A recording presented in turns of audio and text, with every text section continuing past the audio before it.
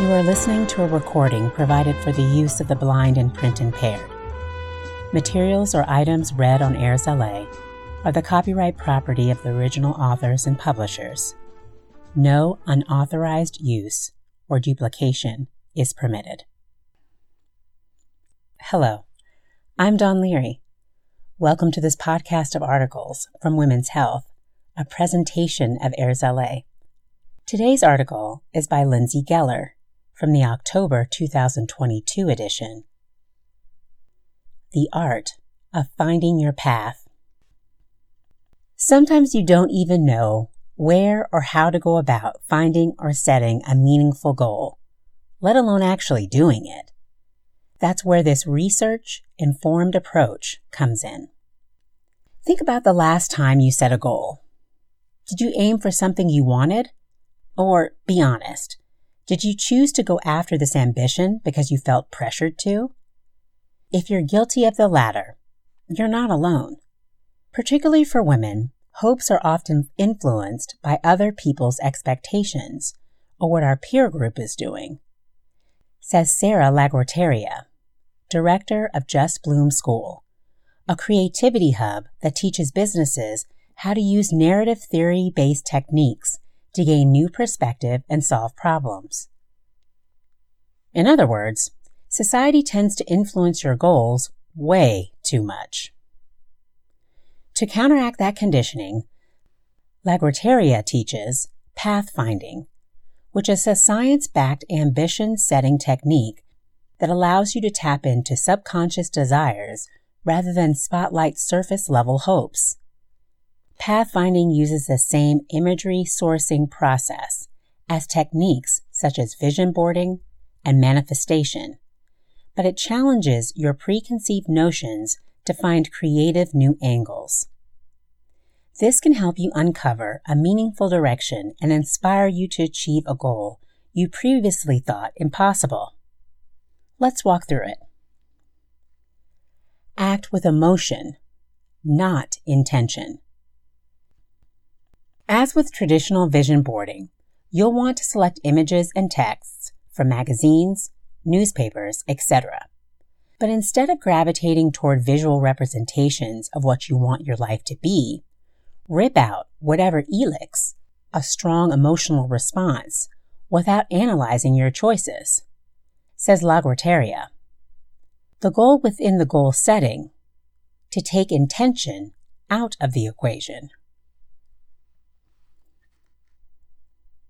Ignore aesthetics. In the age of Instagram and Pinterest, where beauty reigns supreme, we have this tendency to want to grab the pretty, says Laguarteria. But don't focus on creating a visually cohesive board. Select images that speak to you individually instead of trying to curate a complementary collection. The goal is to trust your emotional response. Run it back. After selecting images, examine them a second time to ensure you're working only with ones that grab you by throat, says Laguarteria. If, after another glance, you feel meh, or realize you chose a photo simply because it looked good next to another one, toss it. Embrace the tension. This is where things tend to get uncomfortable, but trust the process. Your selection might run the gamut. Colors or words that, seen all together, seem to clash. But when this happens, there's something being said that you might want to listen to, says Laguarteria. The board demonstrates what those deeper impulses are that maybe you have been ignoring or weren't aware of. You might want two different things simultaneously, but the key to pathfinding is allowing them to coexist.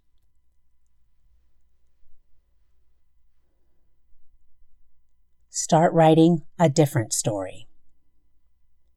There's no right or wrong way to place these images on a board, says Laguarteria. Let instinct be your guide, but note which images you grab first and where you place them, because even unconsciously, you've begun building the new narrative of yourself. Put your aims into action.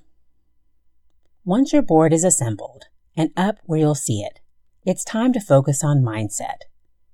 Narrative theory is all about harnessing the power of the stories we tell ourselves, says Lagrateria. So ask yourself, how do I write a new story in which these conflicting parts don't compete, but actually feed and strengthen one another? Your answer will reveal the next step or goal you need to take to reconcile those factions into one full, authentic self. Phew! That brings us to the end of today's article, The Art of Finding Your Path.